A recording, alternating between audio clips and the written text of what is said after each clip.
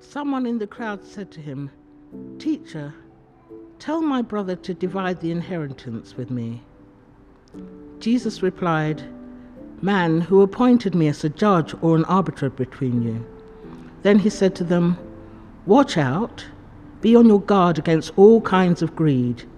Life does not consist in an abundance of possessions." And he told them this parable. The ground of a certain rich man yielded an abundant harvest. He thought to himself, "What shall I do? I have no place to store my crops." Then he said, "This is what I'll do. I will tear down my barns and build bigger ones, and there I will store my surplus grain. And I'll say to myself, you have plenty of grain laid up for many years. Take life easy, eat, drink, and be merry." But God said to him, "You fool, this very night your life will be demanded from you. Then who will get what you have prepared for yourself? This is how it will be with whoever stores up things for themselves, but is not rich towards God."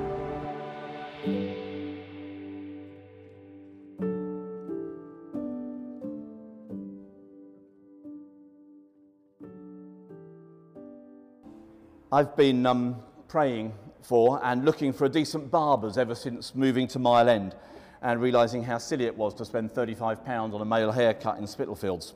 I've tried out Slicks on Roman Road, I've tried out Dave's on Roman Road, I've even been to the Village in the Village. I've tried them all, and even the woman's hairdresser opposite the end of Rhondda Grove. None of them cut my hair quite the way I wanted or cheered me up in the way that I expected. Then Monday of this week, after a coffee on Roman Road with Darius, I walked out and I saw it. A Turkish barber in Old Ford. Well, I popped in, I had a haircut, the full works, coffee, the little thing where they flame your ears, a few smiles from the guys, the towel wrap, the hot towel wrap where they massage your arms, all for 16 quid. Had God answered my prayer? Or had I just opened my eyes and stopped relying on Google? This story that we've just heard about in Luke 12 is about a man who asks Jesus for help and is basically told, "Mate, you help yourself. And by the way, here is something about money for you and your friends to think about." Let me pray. May the words of my mouth and the meditation of all our hearts be acceptable in your sight, O Lord, my rock and my Redeemer. The whole of Luke 12 and part of Luke 13 is a sermon that Jesus gives. It begins at the beginning of chapter 12 like this. "Meanwhile, when a crowd of many thousands had gathered so that they were trampling on one another," I think that's a big crowd, "Jesus began to speak first to his disciples, saying, 'Be on your guard against the yeast of the Pharisees, which is hypocrisy. There's nothing concealed that will not be disclosed, or hidden that will not be made known. What you have said in the dark will be heard in the daylight, and what you have whispered in the ear in the inner rooms will be proclaimed from the roofs.'" You can imagine the crowd hanging on his every word. He's in the middle of an amazing sermon. Verse 11 goes on like this: "When you are brought before synagogues, rulers and authorities, do not worry about how you will defend yourselves or what you will say, for the Holy Spirit will teach you at that time what to speak." And then verse 13. "Someone in the crowd called out to him, 'Teacher, tell my brother to divide this inheritance with me.'" Honestly, recorded in the divine history of the world as the stupid bloke who interrupted Jesus, asking for him to sort out a family problem. The greatest rabbi the world has ever seen. When we get down to verse 20, Jesus uses the word fool in his parable. Was he inferring that this interrupter was a fool? What Jesus does say in verse 14 is, "Man, who appointed me as a judge or an arbiter between you?" Then he said out to the crowd, "Watch out, be on your guard against all kinds of greed. Life does not consist in an abundance of possessions." Jesus basically refuses to help the man. He tells his interrupter to use his own God-given wisdom, and then gives some divine wisdom as a challenge to everyone who is listening. Does Jesus answer all our prayers? No. Does God sometimes turn our requests back to us? Yes. Does He sometimes challenge us in the very way that he flips our prayers back to us? You bet he does. And here in Luke 12, we see exactly that at work. Jesus calls out wisdom in his followers and shows them divine wisdom at work. He turns our weaknesses into his opportunities, to quote a famous 1983 Graham Kendrick hymn called Rejoice. And some of you are wallowing in the 80s right now, and others of you are thinking, what on earth is Ryder on about? It's a great line from the hymn. It's a great quote from the Bible. Jesus turns our weaknesses into our opportunities. And it's exactly what he does here. The interrupter has a weakness. He wants the money that he thinks he's owed, that his brother has inherited. But Jesus takes his weakness and turns it into his opportunity to speak about anxiety and greed, the very things that have caused this man to interrupt Jesus. You see, we're all made in God's image, aren't we? We know that. It's one of the things we learn fairly early on in our Christian journey, which means that we're creative, we're relational, we're loving, we're just, and so many other aspects. Except, of course, we're fallen human beings. And many of these qualities are marred within us. And we abdicate responsibility. And we expect other people to be creative. And we don't push into relationships because it's just a little bit hard sometimes. But basically, Jesus is not rising to the challenge here to get involved in this man's minutiae. Have I been given this job today, says Jesus, to judge and to arbitrate between two brothers who are simply quarreling and are driven by greed and money and anxiety and can't sort out their differences? Use your own God-given minds. Use your own God-given relational skills and get on with your life in your God-given strength and the power of the Holy Spirit. You see, I think Luke 12, Jesus urges us to use what we have already been given by God to live life well, to make sound judgments, to use our minds to avoid the earthly traps of greed, anxiety, and selfishness. When Jesus prays for us in John 17, he declares that we are in the world, but not of the world, for we are citizens of heaven. It pains him to see us behave and think like those who don't know him. Let me just repeat that line. It might be the most helpful line in what I've prepared this morning. It pains Jesus to see us behave and think like those who don't know him. And of course, as followers of Jesus, we have more wisdom at our disposal than the average earthling.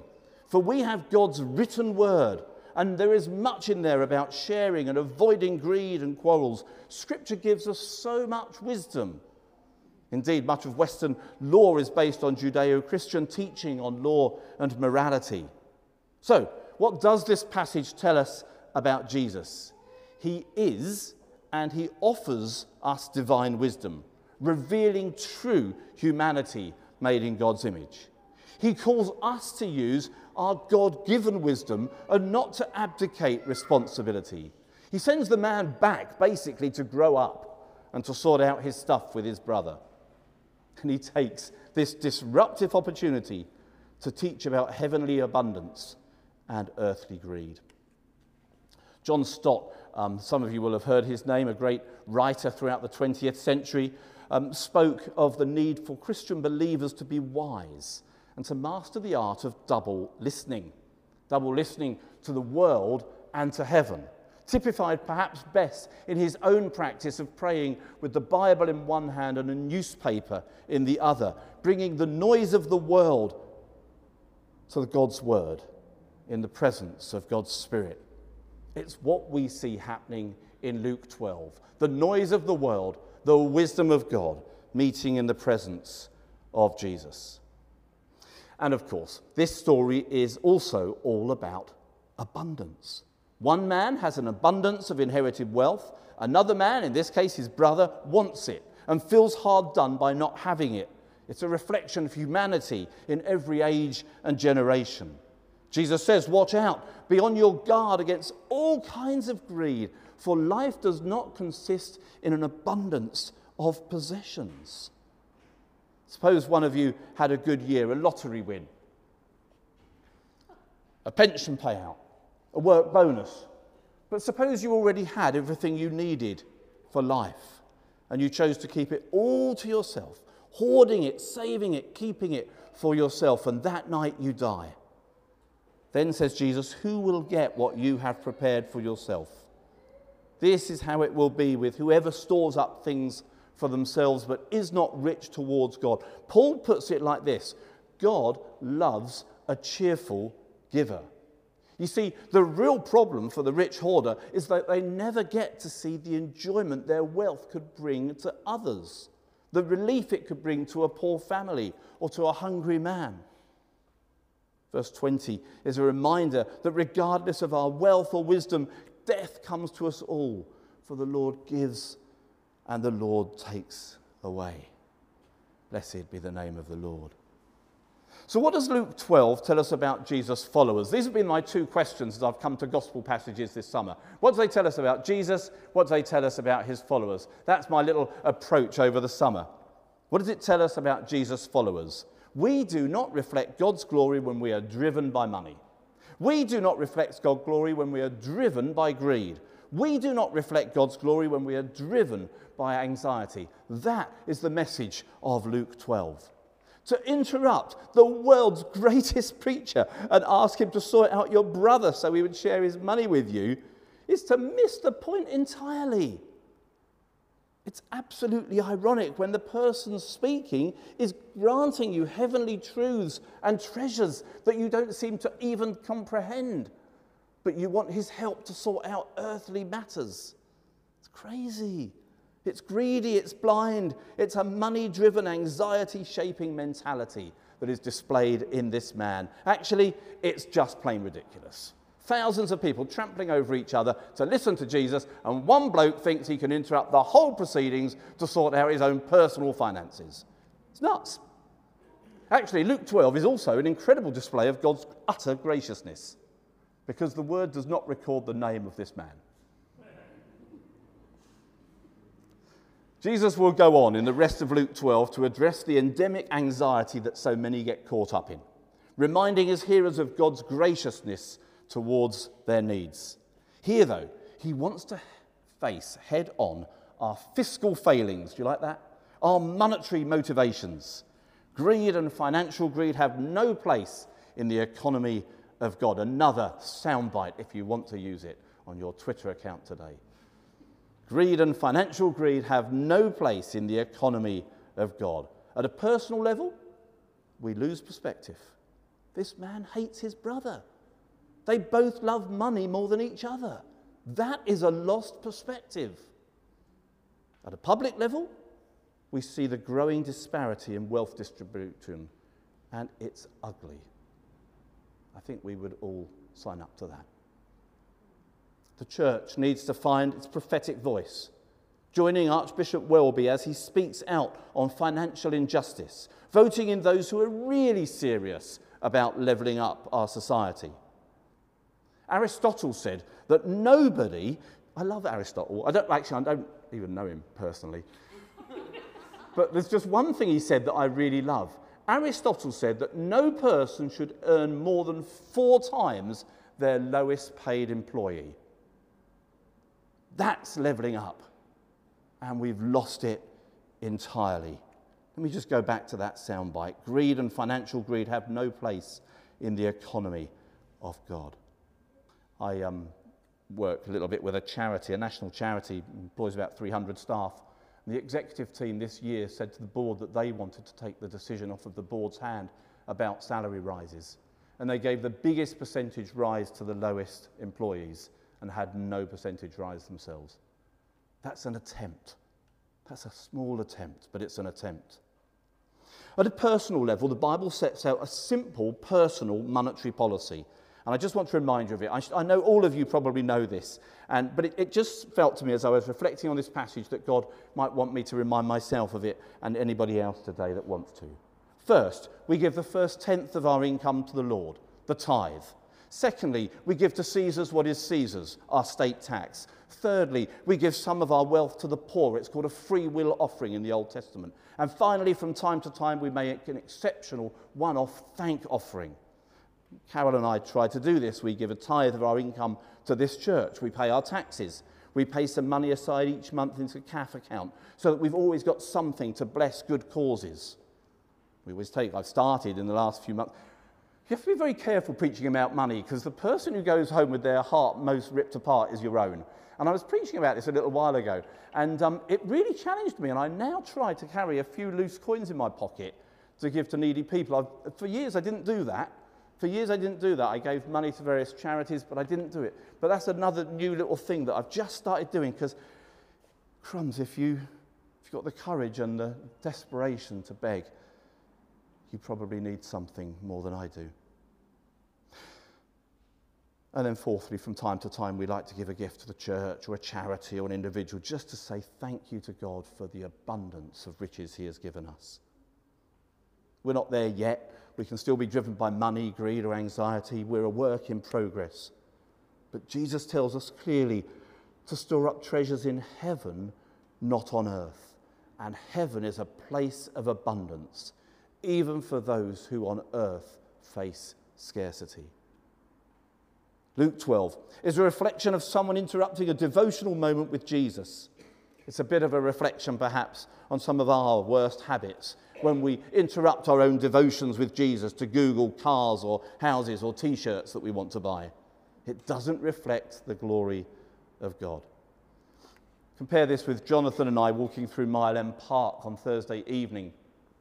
And I don't know whether you walk through Mile End Park on an evening, between about 5 o'clock and 8 o'clock. You'll see gathered around the tables crowds of Bengali men playing cards, and both of us were slightly envious of their riches in relationship and their appropriate and rich use of time.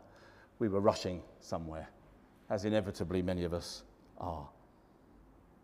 And yet, God has given us eternity.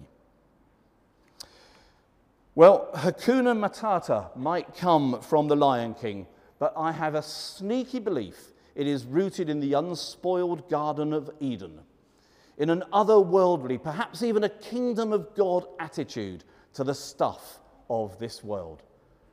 It means no worries for the rest of your life, for those of you not familiar with this rather old child's film. Jesus will go on in the rest of Luke 12 to address anxiety after the rude interruption from the man who wanted him to sort out his earthly problems.